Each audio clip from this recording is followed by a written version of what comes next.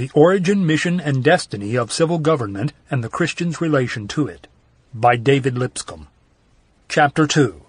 The New Testament Church and Civil Government. In the former chapter we showed that civil or human government originated among the rebellious portion of the human family, that it was recognized as the effort to live without God and His government, that a conflict was kept up through the entire period of the Old Testament dispensation, that the special commission of the children of Israel was to destroy these governments in the land of Canaan and to establish in their stead the government of God, that in the destruction of these governments all who clung to and upheld them were to be destroyed. There was an irrepressible and perpetual conflict between the divine and the human. A war of extermination was declared by God against the governments of the earth. God ordained the human institutions to punish the rebellion of man. So long as man rebels, these institutions must continue. They are ordinances of God to punish this rebellion. As man's rebellion ceases, these institutions that arise out of the rebellion must perish. The subjects of the divine government could not participate in the human, could not form affiliation or alliance with the subjects of the human, nor inject or dovetail the human into the divine. They were necessarily and essentially antagonistic, and fealty to both could not be maintained by the same person. We showed that in Daniel 2:42, prophecy projected that conflict into the illimitable future and extended it to all the kingdoms of earth. That the God of heaven shall set up a kingdom that shall never be destroyed. It shall be broken in pieces and consume all these human kingdoms, and it shall stand forever. These kingdoms shall be destroyed and consumed unto the end, or to a complete and everlasting destruction. This idea of the essential antagonism and irrepressible conflict between these kingdoms was impressed by God through the patriarchal and Jewish dispensations indelibly upon the minds and lives of His people. Not only was it impressed upon the Jews, but it was accepted as true by the rulers and subjects of the human governments. The prophecies of the Old Testament caused the Jews to look forward to the coming of a divine deliverer to rescue them from the rule of the human power under which they were living and to re-establish the rule of God on earth. The rulers of the human government had accepted the truth of this coming of one sent from God, and instinctively felt the result of His rule would be the overthrow of their authority and rule, hence their effort to destroy Him at His birth. Now when Jesus was born in Bethlehem of Judea, in the days of Herod the king, behold, wise men came from Jerusalem, saying, Where is he that is born King of the Jews? For we saw his star in the east, and are come to worship him. And when Herod the king heard it, he was troubled, and all Jerusalem with him. Then Herod the king privily called the wise men, and learned of them carefully what time the star appeared, and he sent them to Bethlehem, and said, Go and search out carefully concerning the young child, and when ye have found him, bring me word, that I also may come and worship him. They came into the house, and saw the young child with Mary his mother, and they fell down and worshipped.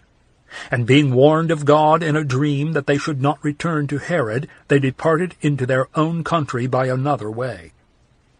An angel of the Lord appeared to Joseph in a dream, saying, Arise, take the young child and his mother, and flee into Egypt, and be thou there until I tell thee. For Herod will seek the young child to destroy him.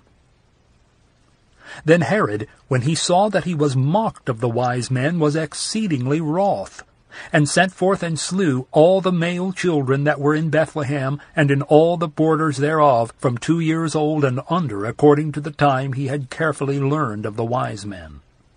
Matthew 2, verses 1 through 16.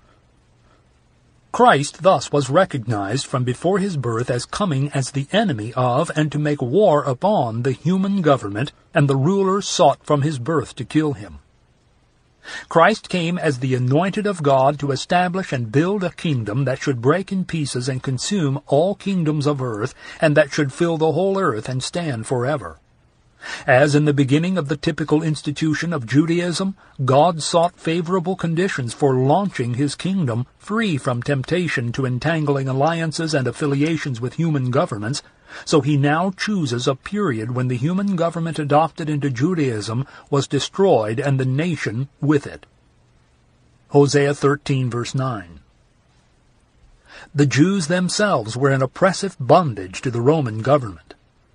At this juncture, the gospel of the kingdom of God as preached, "Repent ye, for the kingdom of God is at hand," could only have been understood as referring to that kingdom which the God of heaven should set up, whose mission was to destroy all other kingdoms and to fill the whole earth.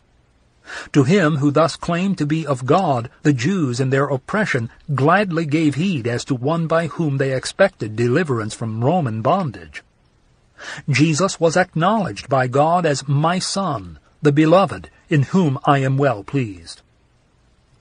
He soon meets the devil, who has seduced man, the ruler, and with him the world from its loyalty to God, and who held it in bondage to himself as the ruler of the world.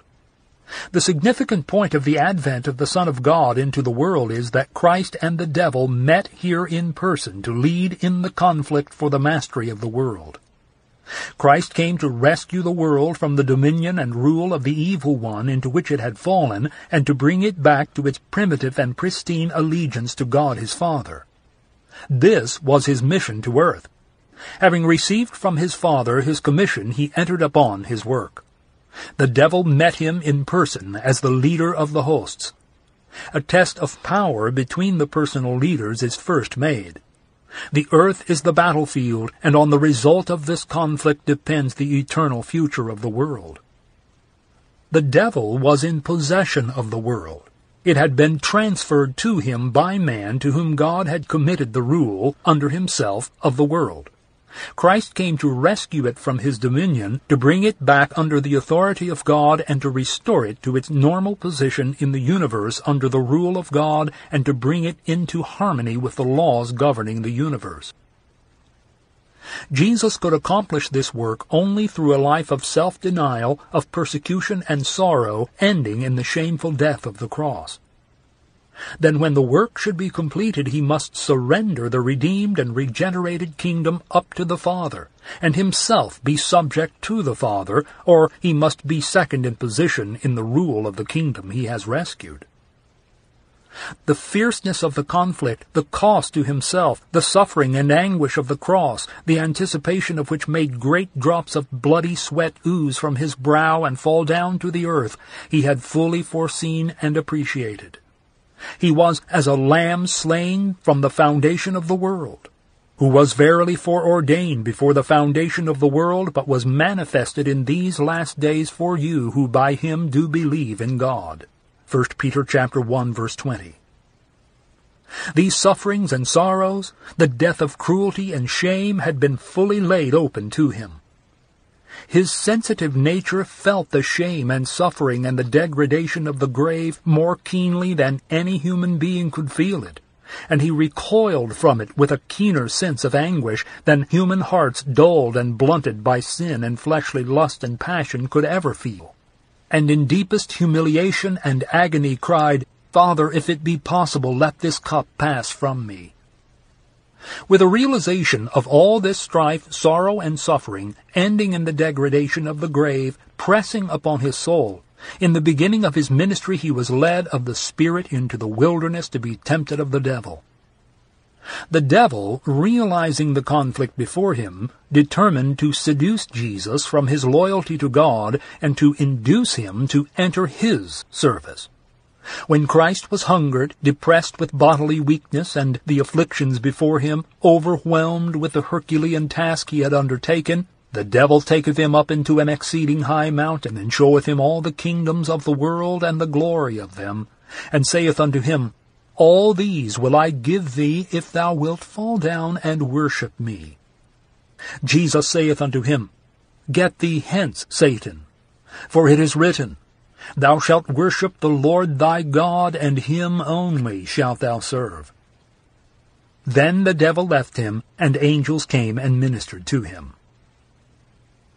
Luke records in chapter 4 and verse 5, The devil, taking him up into a high mountain, showed unto him all the kingdoms of the world in a moment of time, and said unto him, All this power I will give unto thee, and the glory of them. For that is delivered unto me, and to whomsoever I will, I give it.